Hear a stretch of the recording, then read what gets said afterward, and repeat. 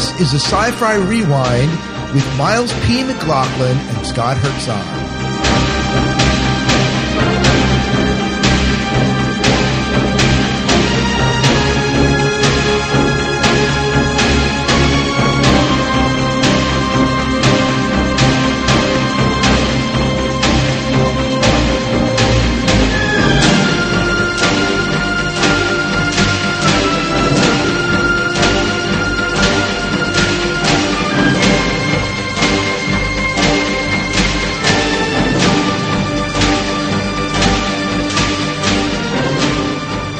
Welcome to the Sci-Fi Diner Podcast. This is a Sci-Fi Rewind number 18. I'm one of your hosts, Scott Herzog.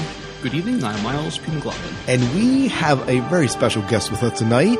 With us is Mr. Jim Arrowwood. How you doing, Jim? I'm doing very well. Very good. And we've, of course, heard your voice on the Sci-Fi Diner Podcast numerous times. But it's good to have you on board here as an actual guest talking about Total Recall. Yeah, I should probably let everybody know my handle on the show is usually Kalis, so. Right. Yeah, but your voice is unmistakable. Come on. You have a great voice. Thank you. Great in a world where. Yeah. In a world where. Before we go any further, just so you know, we will be rewinding for our next show, Logan's Run. And so Logan's Run will be probably toward the end of July, I'm guessing. Or maybe the beginning of August, because our end of July is kind of crazy with shore leave and stuff like that. So it might be August. But Logan's Run we'll be doing. But tonight is all about Total Recall. Mm-hmm. Now, I assume you guys had a chance to watch this, right, Miles? I watched it this afternoon to prepare for this. Very good. And Jim? Yeah, I've actually looked at it 3 times. Oh wow! So if we need to defer to an expert, we go to you then, I guess. I wouldn't go expert, but okay, I'm knowledgeable, familiar with it. Knowledgeable, right? Knowledgeable. I'll take that. That's right. So before we get into anything, let's talk about impressions here in our rewatch. Mm-hmm. And Jim, why don't we start with you? Tell us a little bit. So you watched it 3 times fairly recently. What were your impressions going back and watching a movie that's 1990 it came out? So we're talking about a movie that's 22 years old. How did this feel for you watching it again? Well, when I first started watching this, I really didn't appreciate it the first time through. But as I continued to watch it, it kind of grew on me a little bit. I should probably let you know that I played this in my theater. I ran a movie theater at that time and played it, and it didn't do real well in my house in spite of the fact that it did well in the theaters in general. But I'll tell you what, last night was the last time I watched it, and it really did come through how well it was done. Go ahead, Miles. I saw this in the theaters pretty much shortly after it came out. It might have even been on my birthday. I'm not sure. It was right around my birthday at the time when we saw it, and at the time, I thought it was great action flick, good Arnold Schwarzenegger flick. I probably was not quite I'm not trying to toot my own hair, but as far as saying how sophisticated my eye was in picking up what was going on as it is now, and so there's some things maybe I didn't get quite right away when I first saw it that I got more when I saw it this time around. I mean, I've seen it several times since then, but I try to pay more attention to try to get more out of it. And so it was a fun movie to watch back in '90, but I'm trying to appreciate more for its artistic value now. I think one of the things that really stuck out to me watching it again here was, we go back and we look at the movies from the 80s and the 70s, and we say that the pacing many times seems slow. I know I noticed that in Terminator that while it was a steady pacing, it seemed to be slower. It took a lot longer time to tell the story. But I felt like, talk about a movie that has quick pacing for its time. that makes a really good treadmill movie. Total Recall did that for me. Mm-hmm. At least I felt that the pacing was fairly quickly. So one of the things that hit me right away was that the pacing of this movie has held up, at least for me. Yeah, I would agree. I mean, as far, the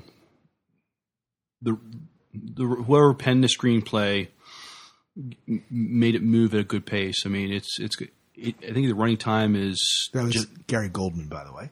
Okay, well, just under 2 hours, but it's going to be a very quick 2 hours. Yeah, you wonder where the time went by.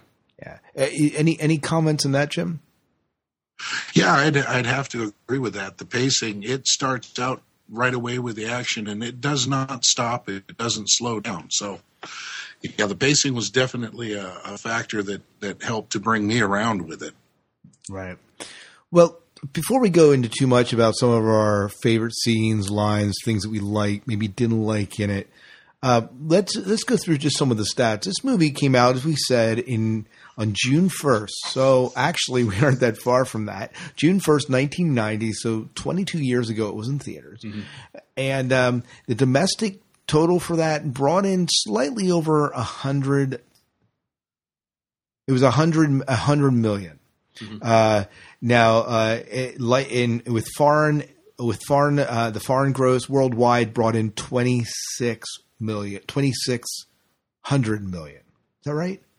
2,600. 261. Yeah, 261 million. So it brought in a fair amount of money, and I think I saw the production budget of this being around 65 million. So it made money. Yeah, definitely made money. Mm-hmm. And directed by Paul Verhoeven. Is that the way you say his name? That sounds like good pronunciation. No, I can never get pronunciations right. But it did very well and got nominated for sound in Oscars. Got some Oscar nominations in that. Was ranked it's ranked as the number 2 Philip K. Dick movie based on that, and did well. Yearly opening weekends in 1990 was number 1 and was number 2 as being the yearly R-rated movie, and worldwide yearly was number 5. So, but that's just some of the stats from the movie as far as it made money for him. Nowadays, if it would do that, we get a sequel. So, yeah, they would jump on a sequel right away. Well, they did. It just took them 22 years. Well, yeah, they're making a sequel. No, they're making the more authentic one this time, I guess. Okay. No, I don't know, with Colin Farrell, but one of the reasons we're doing this, but still did very well. Right. And was obviously Arnold Schwarzenegger was on his, at his prime then. Oh, very much so. Right. Mm-hmm. Oh, yeah. Yeah. I think I saw this on VHS. You guys were talking about seeing it in a theater. I didn't see it in a theater. I think I saw it on VHS. Mm-hmm. So, but yeah, my copy.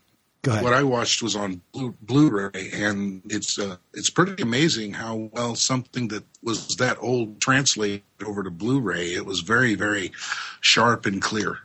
Yeah, that was my experience too. I got it for Blu-ray for Christmas a couple years ago, and that was the first time I actually watched it on Blu-ray. So yeah. I just watched it on DVD. It looked good then. So, but it was still good. So let's begin to dissect this movie a little bit. And do you have a place you want to start, Miles? I thought while watching, there was a couple things I was watching for, but this didn't strike me right away. But only until I started watching it, to me, it feels like almost the end of an era as far as how they make big sci-fi blockbuster movies. This is still before the advent of CGI. They may be using some CGI, but it's nowhere on the grand scale that it is now. And so a lot of the effects are still effects. They're not, you think of when our heroes are in the Martian desert and they're exposed to the atmosphere, and you see their faces expand and stuff like that. I assume they built some kind of puppets or something for that effect. Today, that would be a CGI effect. Oh, absolutely. Mm-hmm. Yeah. By the way, that scene. Mm-hmm. Anytime they showed those scenes still wig me out today. I can't watch them because they just are gross. Eyes popping out of the head. I'm like, yeah. Yeah. Yeah. That still holds up as far as just wigging you out.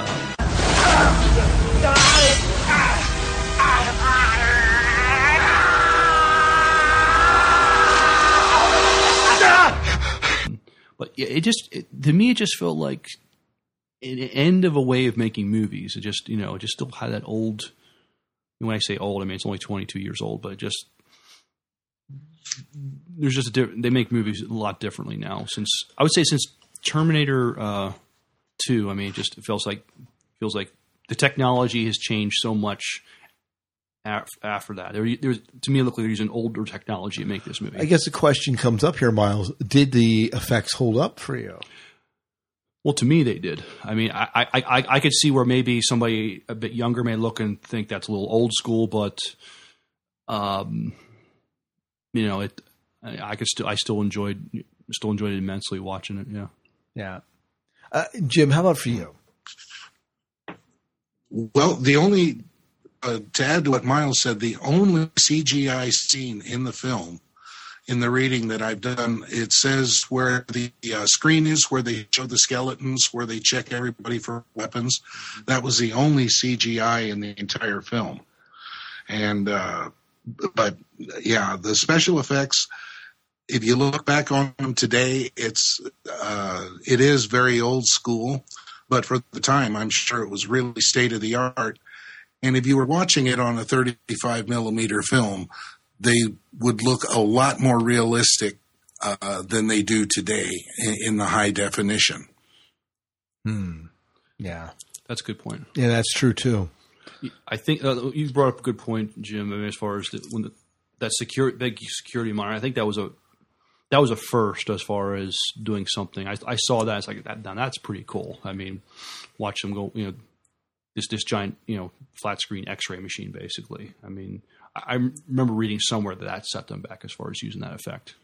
One of the things that it was noticeably absent for me, even though it was there, and maybe this is a testament to how well it worked in the movie, is there were no real strong musical themes.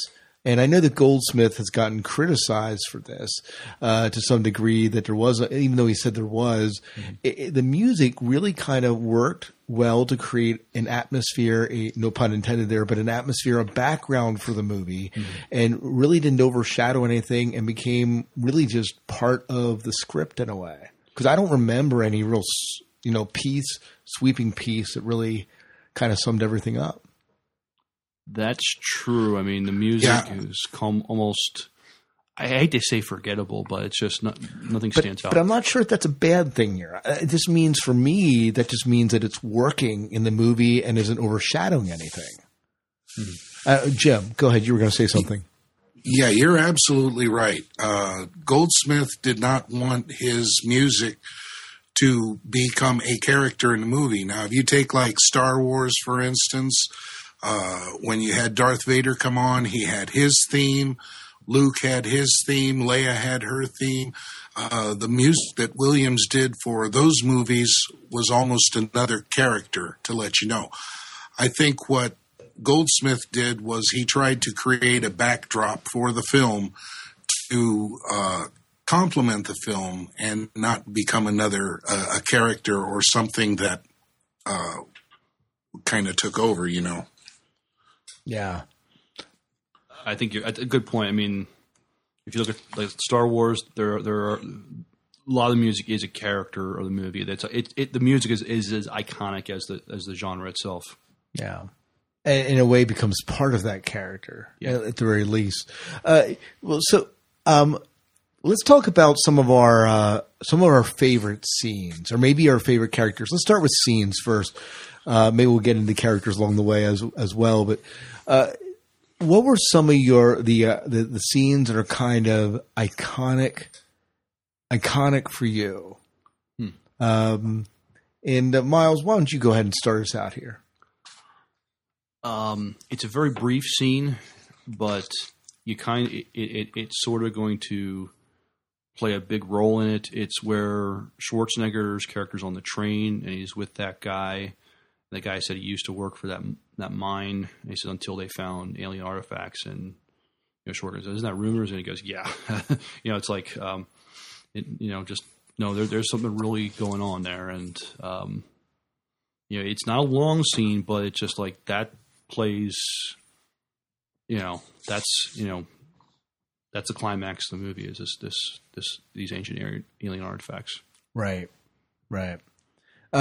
Jim, how about for you? Is there a scene that pops out for you as you look at this movie? Well, yeah, the scene I kind of liked was when Roy Brocksmith came in. He was the head recall guy, and he's trying to talk Schwarzenegger out of, or trying to convince him that he's in a dream and that he's supposed to take this pill to reset memory and everything.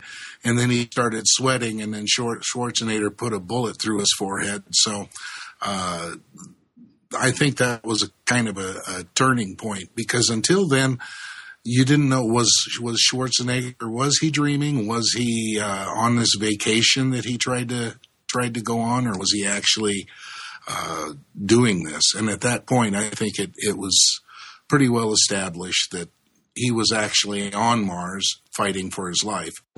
I'll do it.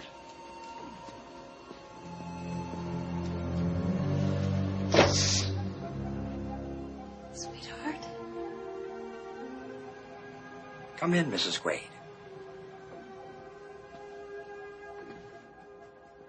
Well, I suppose you're not here either. I'm here. At recall. I love you. Right. That's why you tried to kill me. No, I'd never do anything to hurt you. I want you to come back to me. Bullshit. What's bullshit, Mr. Quaid? That you're having a paranoid episode triggered by acute neurochemical trauma? Or that you're really an invincible secret agent from Mars who's the victim of an interplanetary conspiracy to make him think he's a lowly construction worker?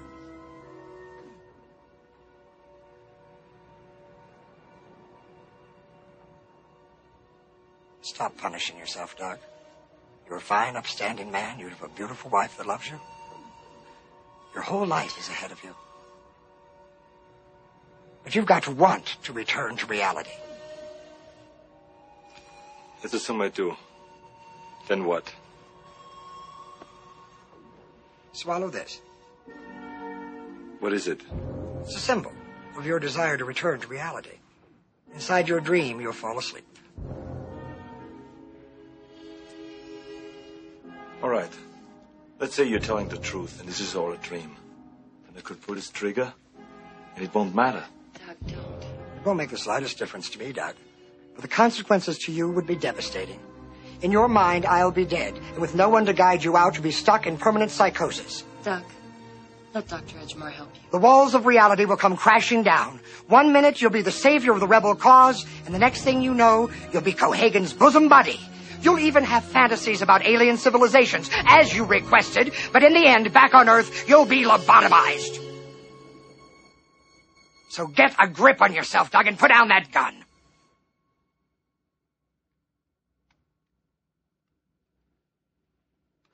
Good. Now take the pill and put it in your mouth.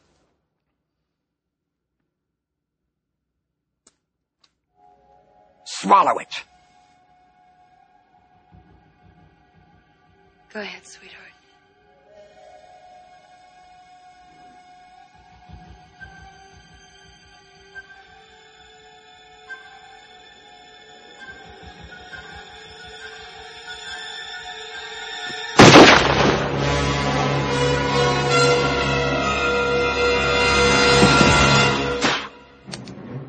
Now you've done it. Now you've done it! Doug. Honey. You wouldn't hurt me. Would you, sweetheart? Sweetheart. Be reasonable. After all, we're married.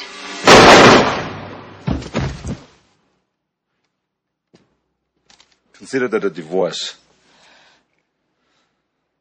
That was your wife? What a bitch. Yeah, and that right after that scene is probably one of my favorite quotes was that, Lori, his quote unquote wife, comes in at the end of that scene and she goes, and after he takes care of this guy, turns around and she says, Doug, honey, you wouldn't hurt me, would you, sweetheart? Sweetheart, be reasonable. After all, we're married. Lori goes for a gun and Quaid just shoots her in the head. and he says, "Consider it a divorce." You know, and yeah, that was my favorite line. It is. It Consider has that to be a divorce. Yeah, it is. It is my favorite line, and you know that. Although later on, the transmission that they have in Hagen's office there, when his other self speaks to him and talks about how he's used him to unveil the conspiracy, or the Quado, I guess it is, or Quado. Mm-hmm. Right. You know, that whole thing. So there's a lot of twists here mentally that happen that you're like, oh. You know, there's a lot of those moments that just kind of come up for me, at least. Yeah. Uh-huh. I think one of my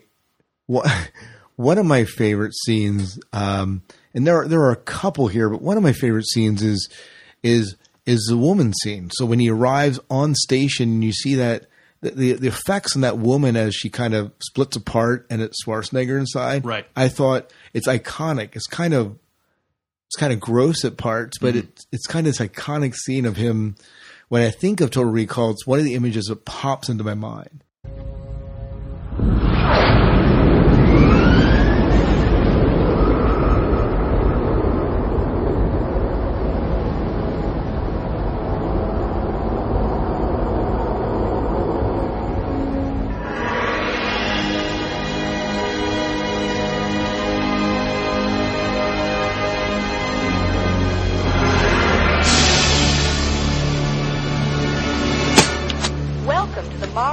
Colony.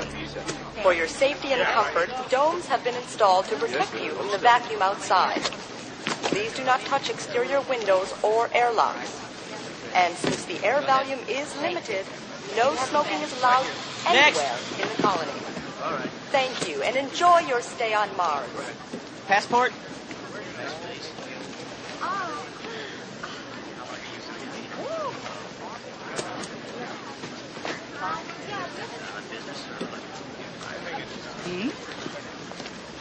Come on, get out of the way. Make way! Stand back!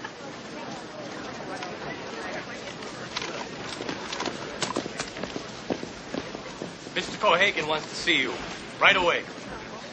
Any news of Quaid? Not since you lost him. Watch your mouth, Captain. We've got a car to take. So how long do you plan to stay on Mars? 2 weeks. Look at that shit. What the hell's this? The Martians love Coato. They think he's fucking George Washington. Kill the bastard. Nobody knows who he is. Have you brought any fruits or vegetables onto the planet?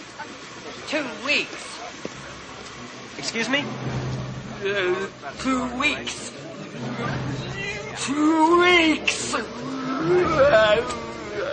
are getting hotter. It's not just graffiti. The rebels took over the refinery last night. No tribunium is going out. And it gets worse. The rebels... Boy, there's not much fear of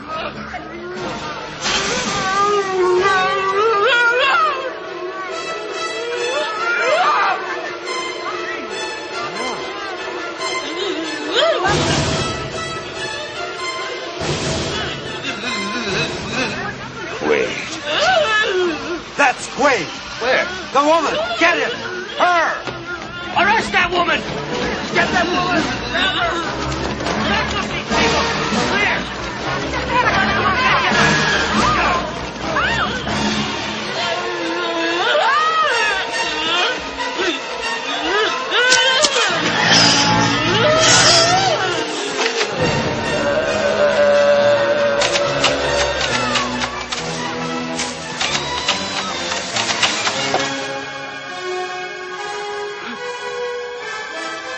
Catch.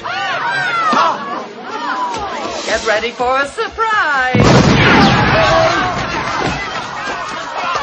Even before I rewatched it this time. I recall that scene. It was part of the movie trailer, just, show what kind of world he was living in. I mean, as far as the kind of sophisticated disguise he was using.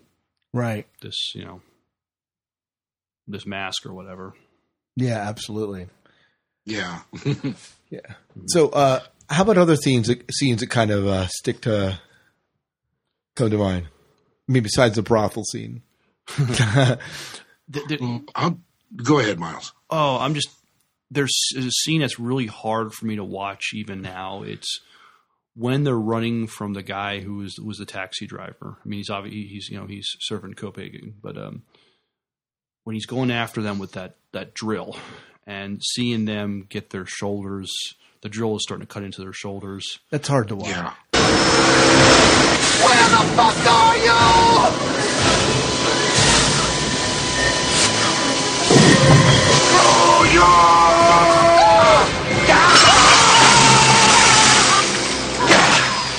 Even now, I almost have to avert my eyes because it's just bad. It's well done. But it's just. I mean, you think maybe they've averted all this much disaster, but how are they going to get out of this? I mean, you see this thing starting to start cutting their arms off. It appears. I mean, it's just that one. Well, see, and I know what you're talking about. There's a scene like that for me too. My wife got me this movie on not on Blu-ray, but on just DVD about 4 years ago, and I sat down to watch it. And the scene where Kuatu comes out of the guy's abdomen, right? I shut the thing off right after that. I mean, well, right when that scene started, I couldn't handle it. I didn't want anything to do with it, and so yeah, some of the things get kind of graphic. Mm-hmm. Yeah, and I read somewhere that this movie originally they wanted to give an X rating to because of the violence. Oh my! And at the time, and they reshot especially some of the subway scenes. Apparently, like when he's going up the escalator using the guy's body as kind of a human shield, right? Right. And they're kind of blowing into him. Apparently, that scene, that whole shootout scene, was much more graphic than what we see.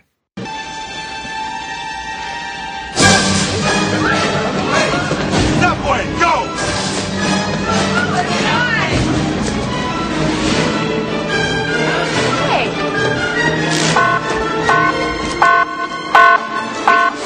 Get him! He's got a gun! Cut him off, that way! Over there! Hold it! He's over there! Don't move! Get away!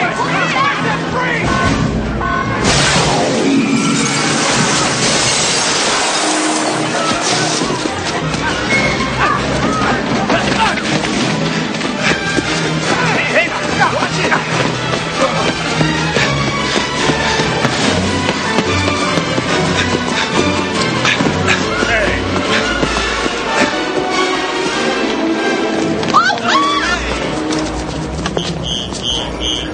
The escalator. You four go up. You come with me. Get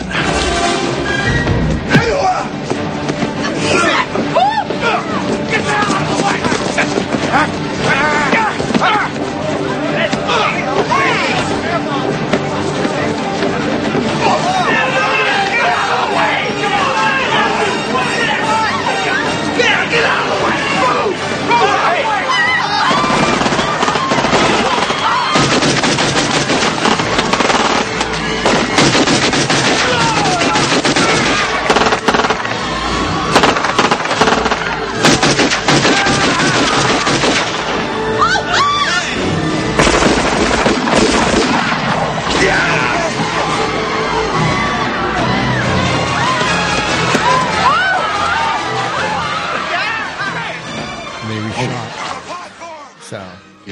It was supposed to have an X rating, according to what I've read too, and I can see that at that time how a film like that would get an X rating.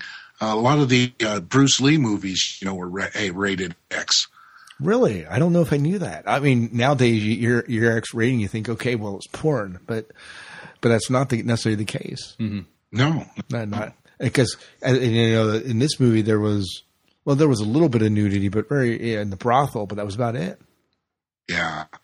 Another scene that stands out in my mind as kind of ridiculous is you've got all these guys running around in a pressure dome with fully automatic weapons. Right. But they know better. They know not to shoot at the dome. Oh, I'm telling you. But, of course, there would have to be some, at that time, with the rest of the technology that was around, there had to be some kind of plasma weapon or something they could have used. It just was kind of funny that here they're in a pressure dome using automatic weapons. Well, that's probably – go ahead, Miles. Well, along with that, I'm thinking they would have some, the technology would have some kind of shatterproof dome. I mean, that could stand up to – if you have this thin piece of glass separating you from, a toxic atmosphere, they would have something a little more sturdy that could, but that obviously they didn't. That was a theme as it's explored, that you had this very fragile wall between you. There's a couple times where Michael Ironside is, one time he does blow open, and all hell breaks loose, and the scene later on where his right-hand man, he sees them climbing down the ladder. He's tempted to shoot it, but he's smart enough not to, and he has to stop Michael Ironside. Right. Don't be an Well, idiot. see, Michael Ironside, he's not real happy because his wife was assigned to act as Schwarzenegger's wife. And at the beginning of the movie, you can see they had quite the relationship. And I suppose, it didn't matter what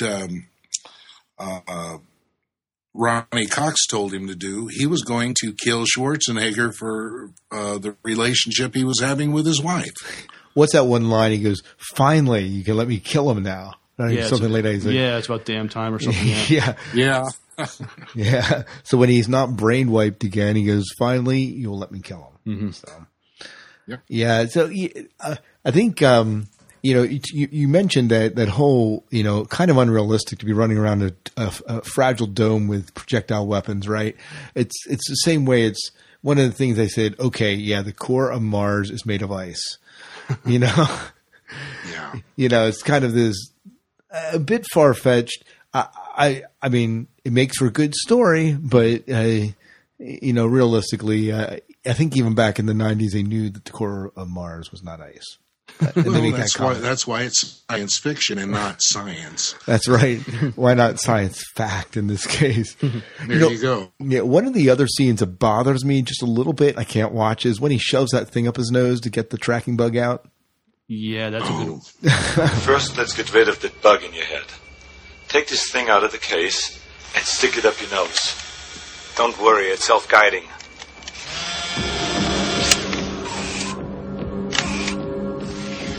Just shove real hard.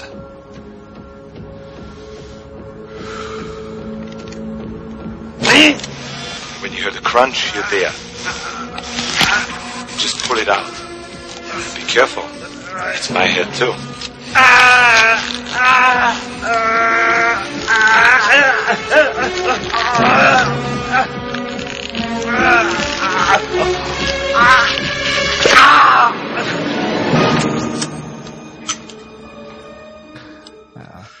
Yeah, that hurts. And then when you hear it crunch, then you've gotten there. Yeah. Oh man, yeah. There are some scenes in here that just definitely make you cringe. Right. And the rats running around. Yeah. Yuck. Well, kudos to them though. They do a good job with the continuality. Like they don't just bring up like the hollow projection, like he's able to hollow project himself then, but then they utilize that later on as part of the story device when they're actually in the pyramid. Mm-hmm. Yeah, they don't overutilize it. But they build on it. They bring something in, and then they kind of come back to it. So it's not like they're leaving a lot of loose ends, and I like that. Yeah, that's good. Yeah. Did you guys notice as you watched it the shameless advertising throughout the entire movie? Yeah, and especially like on Mars and also in the subway?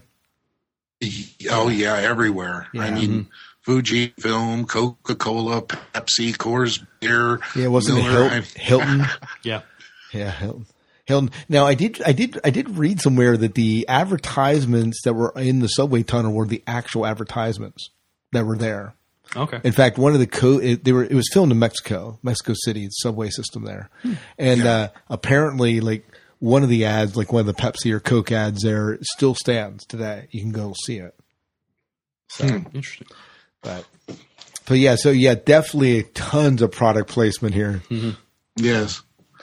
Now, do they make? Do they get paid for that from the companies to show that? Or? I was just going to ask you that since you did all this research. So I don't know. I'm sure maybe some of our listeners will know that. Typically, I think when product placement goes into like a TV series like Fringe and stuff, these people are kind of like advertising or sponsoring. And so you would think that the movie would get some sort of kickback from it. You know, they're saying, okay, Schwarzenegger's in this movie. Let's put a Coke ad, a Hilton ad, and let's go there, and maybe they get – I'm sure it's not free advertising. Yeah, I wouldn't think so. I wonder what the process is to get permission to show those products. Yeah. So, I don't know. Yeah, maybe it's either permission or maybe the companies are paying to show their products. So I'm not sure there. Yeah. Well, any other scenes before we move on from the scenes? Just – very intense action from beginning to end. That's probably something for this movie for back then. They really probably amped up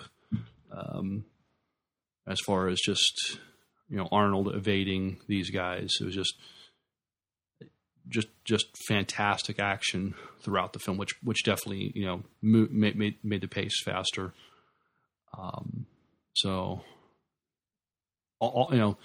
Each scene, him running away the first time when he's on Earth, and then when he gets to Mars a couple times, I could see where this would be a good jogging movie. Right, right. Well, how about for you, Jim? Yeah, I think one of the things I really appreciated about it was the scenery of Mars itself. Was very believable. And I understand the movie wasn't about Mars. I would have liked to have seen a little more of that. But what I did see, I could certainly see that happening down the road. Oh yeah. Well, what do you think about the acting? So we talked a lot about the story and some of our favorite scenes and stuff. And I mean, Schwarzenegger's Schwarzenegger, right? Right. He's not the most prolific speaker of lines. I mean, we watch him because he's buff and has action and has good roles. But let's talk about some of the acting here. What were some of your maybe favorite acting moments or things that you found a bit far-fetched? I mean, how did that go for you? And Miles, go ahead. This is another movie that plays to Arnold Schwarzenegger's strengths. I mean, he doesn't have to be. He hasn't perform Shakespeare here. He could, he can be Arnold. The acting was all for what it was all okay. I'm trying to think as far as I'm trying to remember anything that really stands out as being too over the top or bad. I can't really think of anything like that. I'm trying. As far this movie was a kind of almost a who's who of 80s and 90s actors. I mean, there's a bunch of them I recognize from Star Trek. I mean, Ronnie Cox, he's the main bad guy. Who could forget him playing Captain Jellicoe in Next Generation, and then also Senator Kinsey in Stargate. There was Mark Alamo. He played like the captain of the security force on Mars. I mean, he played Gul Dukat through Deep Space Nine. The three-breasted prostitute. She played Ensign Gomez in Next Generation for 2 episodes. I'm trying. There might be a couple more. Michael Ironside. I mean, he's done tons of stuff. This is another movie that plays to his strengths. I mean, he plays the heavy in this, and he does it really well. We were around a movie with him, didn't we? What movie did he play that we talked about him recently?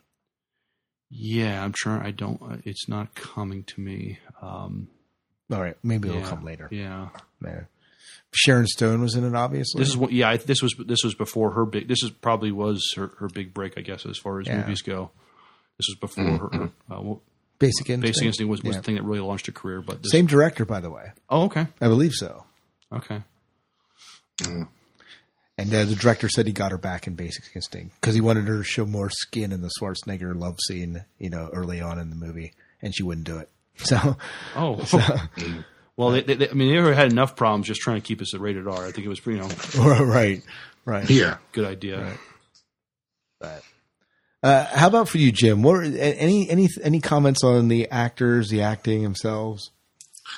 Well, if I had a problem with any of the acting, it was kind of Benny, played by Mel Johnson Jr. I thought he was just kind of a little, maybe over the top and kind of stereotypical of an African American of that period, what a person would think they were. I really didn't care for that part of it. I think my favorite actor in the whole thing, though, was Ronnie Cox. He was right on as the cold-hearted businessman. Just give me the money and leave me alone. Right. One of the things that I did notice in the acting was that I appreciated was here we have when Melina and Laurie go at it. When they fight. This is one of the first times you see a fight that's actually more martial arts style fighting between women rather than it being a cat fight. You don't see them pulling a lot of hair and stuff. I mean, this is a down and out slugfest. You're right. It is. You're right. Go ahead. Very well choreographed. Yeah. And so I did appreciate it from that end of things. Mm-hmm. But yeah, now thinking you're probably right, Jim. Benny, unfortunately, was probably a little he stereotypical as far as African American characters. He's a memorable character because of it, but at the same time, I agree. We are painting a stereotype here. So, another 22 years ago, I guess that was okay. I guess so. I guess so. Yeah, he was very two-dimensional. Even though he ends up turning him on the end, he's still basically the same person. Yeah. I don't know if he's credited, but Robert Picardo was the voice of Johnny Cab. Oh, yes.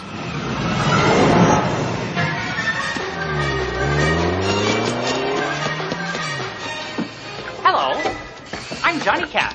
Where can I take you tonight? Drive! Would you please repeat the destination? Oh, anywhere, just go! Please state a street and number. Sit! I'm not familiar with that address. Would you please repeat the destination? Yes, it was going to be one of my trivia questions, but you knew that. Oh, okay. So, but yes, Johnny Taxi, Robert Ricardo himself, the holographic doctor. Right.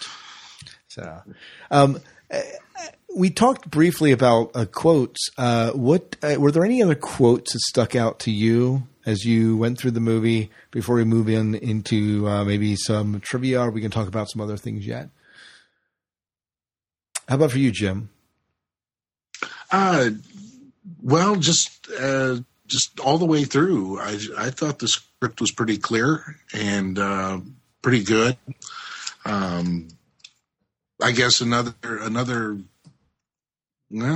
quote that kind of stands out that goes right along with the Philip K. Dick story is how Schwarzenegger kind of lost his cool there in the recall room and said, "You blew my cover. You blew my cover."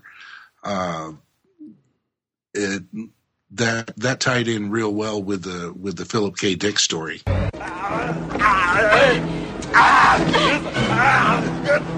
blew my cover! What the fuck is going on here? You can't do a simple goddamn double implant. It's not my fault we hit a memory cap. They'll be here any minute. They killed you all.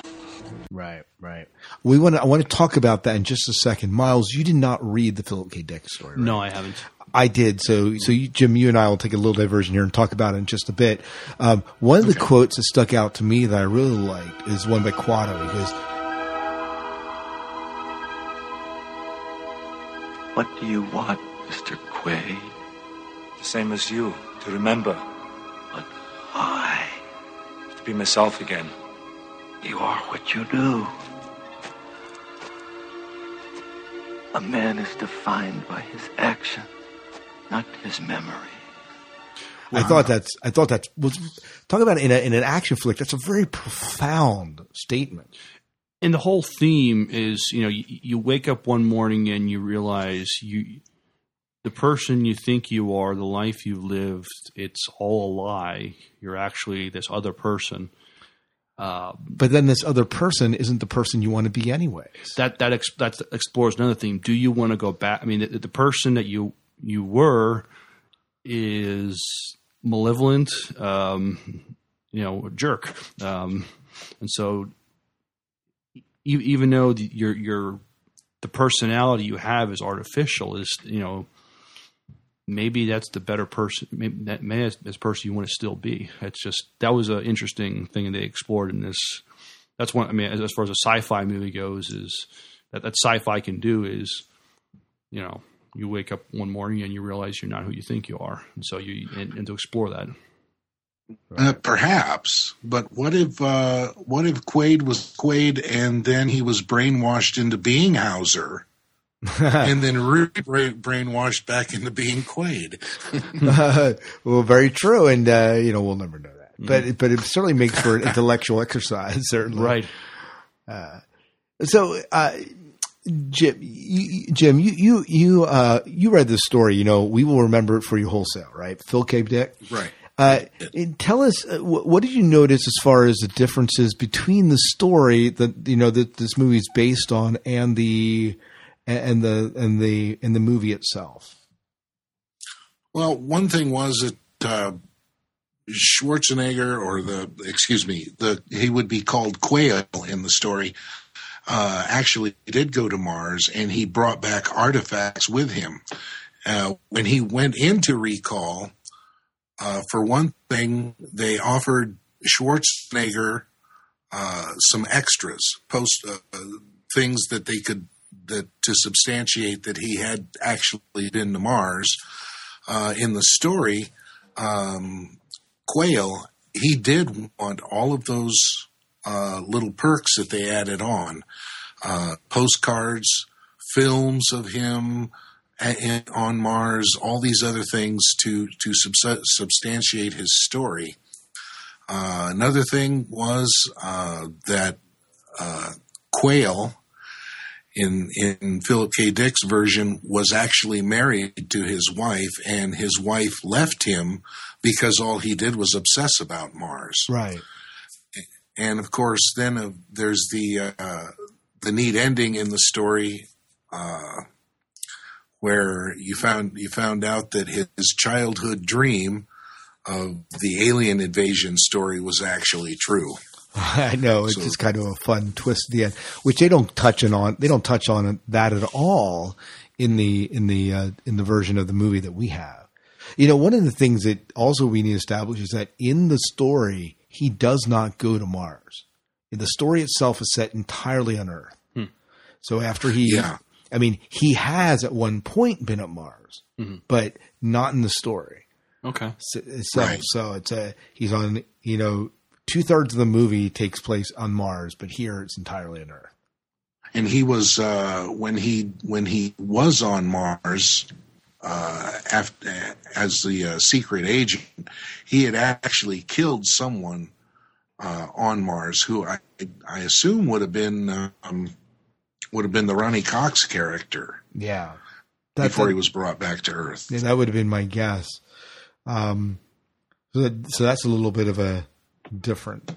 So, and the other thing the film is go ahead. Very loose. The film is very loosely based on the Philip K. Dick story. Probably just the idea of memory implantation, and then the idea of Mars and being a secret agent. You kind of have that; those ideas kind of play in, but that's about it. Yeah, it was the screenplay was definitely intended to mess with the audience's mind. Right. By the way, in the short story, he doesn't kill anyone. Oh, so a little bit of a difference there. Well, like I say, in this movie, I mean, I don't know if they set records for body count. They didn't, but I can. Did you know what the body count? You want to take a guess what it was? Oh, okay. I'm going to say under 30. Under 30. What about you, Jim? Oh gosh, I'd say 25, between 25 and 30. IMDb is putting it at 77. 77. Oh. Yeah. Oh. Yeah. Oh my gosh. Yes. So that's quite a bit. But when I read the story for the first time, Jim, probably I guess 4 days ago, and really enjoyed the short story. But it was different. It was definitely a different story. But I wanted to have it as a basis for us to talk tonight. So yeah, and then I think if they had made a movie about that story, I don't think it would have worked out as a movie quite as well. Well, yeah, especially for that time, if you're going to put Schwarzenegger in there, this has been, it certainly was not the action story that we got for Total Recall, the movie. And so the question becomes, when they're reinventing this with Colin Farrell later this summer, are we going to find something that's going to be truer to the Philip K. Dick story? And can we do that and still, people are going to be expecting this to be an action film. Can we do that, keep it action oriented and keep it on Earth? One of the big complaints that I was hearing was like, oh, they aren't going to Mars. Mm-hmm. Well, they don't really go to Mars in the Philip K. Dick story either. Right. I think probably I did read somewhere that it was supposed to stick a little closer to the original story. Hopefully what they don't do is use a lot of special effects to pump it up. Yeah. Have you seen the trailer for the new one yet, Jim? And as a matter of fact, I haven't. Okay. It's on my list to go to the theater and see, though. Mm-hmm. Yeah. It's one of the ones I definitely want to see in the theater, so if I can. But yeah. But I enjoyed the story. If you get a chance to read it, Miles, check it out. You can easily find it, I'm sure, for your Kindle. Mm-hmm. So it's not bad. Well, anything else to say about the movie before I take us into some trivia? We'll do some listener feedback and then wrap it up. Yeah, I got two things. When I watched it this time, I wanted to see if there were clues that for Quaid, whether something was going on, that his life was a lie. And so I tried to watch the characters more, as far as the woman who played his wife, the coworker, and just, if when I was a lot younger when I first saw it the first time, so I didn't pick it up. But, if you're watching those people in his life at that time, then you can kind of tell something is off. The looks they give, or just the way they manipulate him through the conversation, the way they dissuade him from, don't go to Mars, don't forget about this Mars thing, forget about the recall thing. But you just kind of see you just smell a rat when you're watching, these other people in his life. Another thing I was looking at was what these people think the future would be like. I mean, when they made this movie back in the late 80s, it was, what was going on in the movie that they thought was futuristic, or we might look at it, it's futuristic now, or maybe that it's it's already here. I mean, you see, like, when he's watching the news, it's on the wall, but it's, we have flat screen TVs and flat screens, right? So that technology is here. They even used a phone with a cord on, once in the movie. It was just, that it just seemed kind of little old, but but we still, we still use phones with cords, but in offices and but most phones are cordless now. Right. I'm just trying to think what was like futuristic. I mean, that X-ray machine when they're watching the people walk by in the subway station. We pretty much have that technology now in airports. In airports, yeah. I mean, they can, if they're looking Johnny cabs, we don't have Johnny cabs. That's true. That's the one thing we don't have yet, is the Johnny cabs. We need robot cabs running around. Come on, right? That explode when you don't pay them. That was another thing. I was thinking, that's not a very safe cab if it explodes around impact. Right. It means don't piss off Robert Ricardo, right? Robert Ricardo, right? Right. So those are some, when I was watching it this time, trying to see what things were out there as far as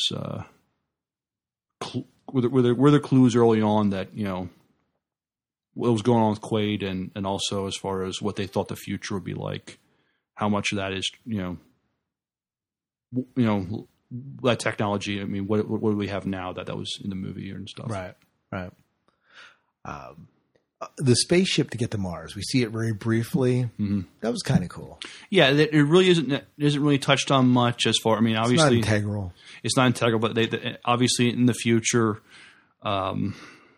space travel has advanced quite a bit. Yeah.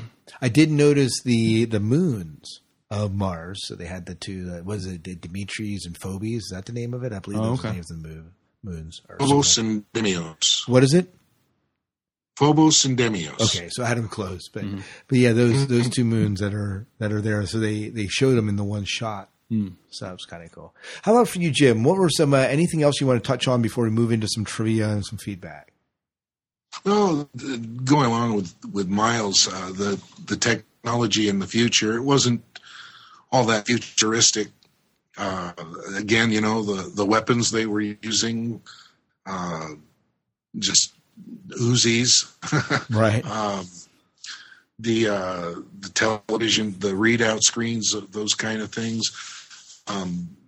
One thing that I was wondering is how they were going to resolve the terraforming issue, and I think to me that was kind of disappointing.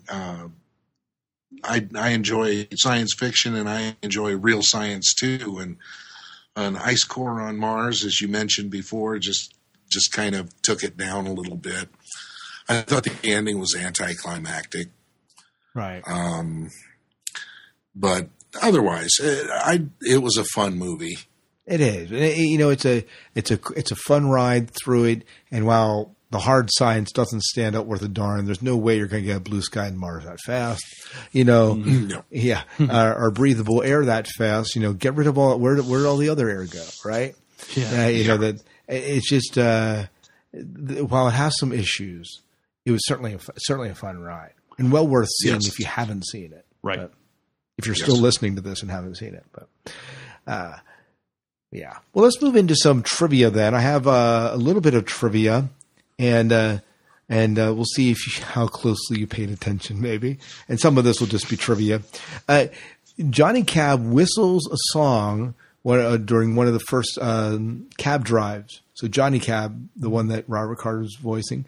Do you know what national anthem he's whistling? No, I don't. Jim? Boy, you got me. Hey, that's hard. It's a Norwegian national anthem. Oh, okay. I don't know why, but that's just a little bit of a note. The fat lady who Quaid dresses up as to get onto Mars. The passport he hands the guard is the actual passport of Priscilla Allen, who plays the fat lady. Oh, so actually that. You see, we talked about the ads already. We talked about the X rating. We talked about the body count. By the way, do you know why they named? This is what I read. Do you know why the original the character's name in the Philip K. Dick story is Quail? Do you know why they changed it to Quaid? Is it think about 1990? 1990, Quaid. Dan Quail, yeah. The vice president. Yeah, vice Dan president. Quail. Yeah. Yep. So they changed it because it was too much like Dan Quail. Right. So. Yep. So during Quaid's recall orientation, the monitor momentarily shows an illustration of a green Martian. Do you know what this is from? No. Think John Carter. Edgar Rice Burroughs and his writings on the Mars. John Carter on Mars and those issues. So it's from that. So they show that real briefly. You mentioned this, and I wanted to tie this in. Total Recall was one of the last major Hollywood blockbusters to make a large-scale use of miniature effects as opposed to CGI. and at the same time was also one of the first major Hollywood blockbusters to use CGI, mainly for scenes involving the X-ray, and have it look photoreal. So those are two notable things from that. Do you know what? So you know when he breaks the bones after his visit to Recall, he gets in that fight in the subway system. The sounds of the bones breaking are made from twisting celery. Oh, okay. So, and hearing it snap. That's a creative use of sound effects. I love when you hear that. You know, like laser fighting in Star Wars is like the ping of one of those tension wires for, electric. So I think that's always fun. So that's it. That's it for the trivia. So not too hard. But, well, we do have some listener feedback, and this comes from JP Harvey, who wrote in and gave his thoughts about Total Recall. And so I'm going to read part of it. In fact, Miles, why don't you read the first two paragraphs, and we'll talk about it, and then it's pretty long here, and we'll kind of break it up. Scott Miles, I enjoyed rewinding Total Recall, especially after also rereading the original story by Philip K. Dick. The movie certainly embellished the original short story, as Hollywood often does, but overall it preserved well the element of the unknown found in the original. The best thing for me about the movie was that the viewer is left to decide on his or her own whether the events in the movie are real or false memories, setting up the tension that runs through the entire film. Was Quaid, originally Quail in the short story, actually having a total recall of events he lived after the procedure he paid for went bad, or were we watching a live through the implanted memories he chose that recall? And the schizoid embolism he suffered was part of the false memories. The debate still rages today. Supposedly, even the director never knew for sure, and actress Sharon Stone complained that she never really knew if her character was actually married to Quaid. You know, I didn't actually think about it till you mentioned that the entire movie might be a fabrication of his mind. Yeah, I would be upset if that was the case. That would be upset. It's a little bit like Fringe. Oh, well, the entire season of 4 of Fringe didn't really happen. Right. So, while some say the whole movie is given away by statements various characters make, the viewers still don't know if what we see is a real or implemented memory. Some examples of these giveaways are Bob McLean tells Quaid while at Recall, "Trust me, if you'll get the girl, kill the bad guys, and save the entire planet." Dr. Lowell tosses Ernie a computer chip. Ernie says, "That's a new one. Blue sky on Mars?" Quaid threatens Dr. Edgemer in the Hilton. As Edgemer argues with Quaid, he basically tells us the rest of the movie's storyline. Some people don't like this aspect of the film. I think it amplifies the uncertainty. IMDb states, director Verhoeven points out that if a viewer believes the whole film is a dream, that Edgemar's prediction of Quaid will end up lobotomized is fulfilled in the face which ends the movie. Speaking of schizoid embolism, words and phrases like that are typical of Philip K. Dick. In the original short story, he also made reference to a drug used by Recall called Narcodrine and a device called a cephalic transmitter used to monitor thoughts. I think Dick is gifted in this regard, often coming up with fictional drugs and devices and using them in stories in a way that the reader just accepts them rather than stumbling over them. The only part of the movie that makes it difficult for me to suspend disbelief, the amount of time Quaid and Melina suffer through a lack of atmosphere outside the dome. Their faces severely distend, eyes bulge, etc., but they don't die. As the atmosphere is generated, their faces return to normal with no residual trauma or marks. For me, the only way... Yes, that's another thing that stretches credulity. For me, the only way to accept this as anything other than a major special effects goof is to take that the scene as a strong indication that the entire movie is actually an implanted or unreal memory. In fact, this is what I think and personally believe the film was a dream. Can we stop there just for a moment? Sure. Jim, any comment on what JP's saying here? The amount of time they spent outside the dome without the air, that was very unrealistic. Maybe just a show of special effects there, look what we can do. Right. Yeah. What about this whole idea that the entire movie is a dream? Well, and see, that's just it. Is it or isn't it? And in my mind, after watching it, no, he went to Recall. He got messed up. and he did live this. That's in my mind. Another person could have another opinion for other reasons, and they'd be completely valid in it. Yeah, and perhaps this is what makes it a good movie: the fact that you're able to come away and come away with two different perspectives, and you're probably able to support them. I'd have to agree with that. Yeah, it's not chiseled in stone. Whether it's, I just accept it as it was. I didn't even think about the whole movie being a dream. So that's kind of cool. Go ahead, continue on. His email continues. My favorite line was Quaid says, "Open your mind." By the way, a similar debate quietly raged for many years after another movie based on a Philip K. Dick story, Blade Runner, based on Do Androids Dream of Electric Sheep? The dilemma was Deckard actually replicant? What do you guys think? I'll hold my opinion for now. If you're like me and enjoy these movies, that leaves you to decide what's real and what isn't. Take a look at the 13th Floor, Existence, and Vanilla Sky. There are others as well, but these are some of my favorites. JP. Yeah, and those are all good movies. I haven't seen. I saw 13th Floor, but it's been a while. And Vanilla Sky, I did see these at one time, but I haven't seen. Yeah. So, any other thoughts on what JP said, Jim? No, I completely agree with him. It's up in the air. Yeah.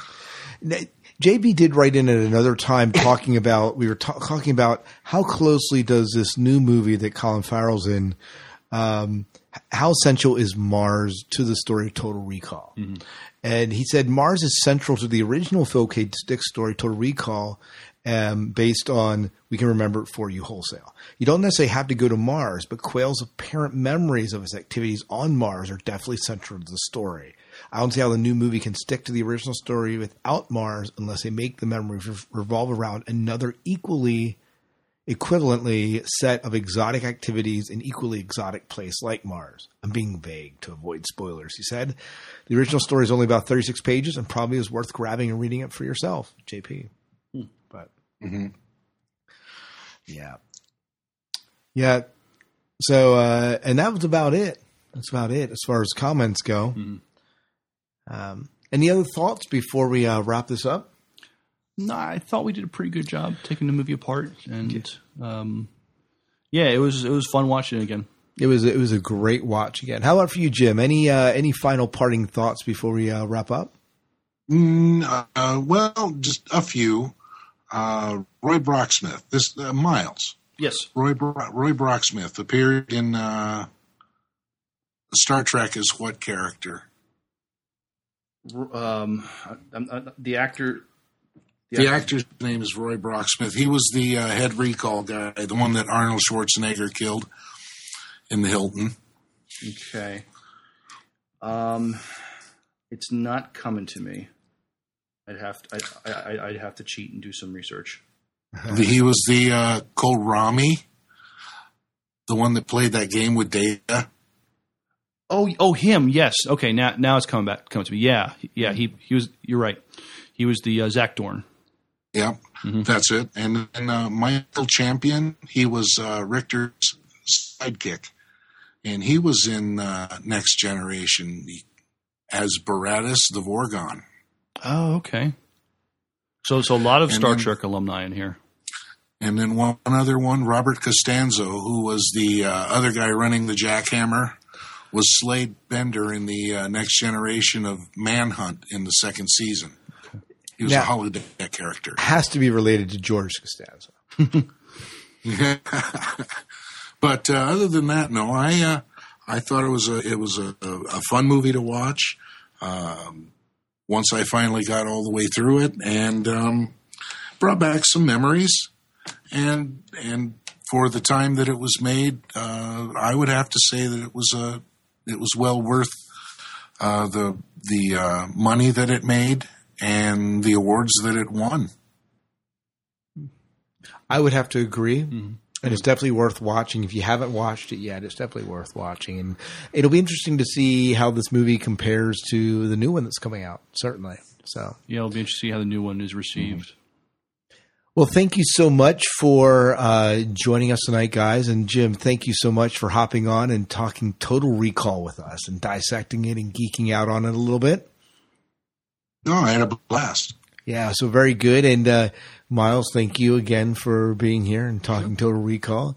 We have Logan's Run next. I'm looking forward. Michael York is in that one. That's a Michael York movie, isn't it? Right. So, good old Austin Powers guy. And I know him as Tybalt from Romeo and Juliet, the Zeffirelli version of Shakespeare's play, Romeo and Juliet. But yeah, that's going back some. That is going back some, and he's aged quite a bit. But Michael York in Logan's Run, so I'm looking forward to actually watching that again. That'll be our next rewind. And thank you guys so much for joining us, listeners, for joining us on this rewind. And let us know your thoughts. If we did not mention anything if we did not mention stuff that you wanted us to mention or thought we should have mentioned, let us know. We're always open to finding out more about the movie than we thought. So thank you so much, and I believe that's it. Till next time, good night and good luck. We will see ya. Kapla.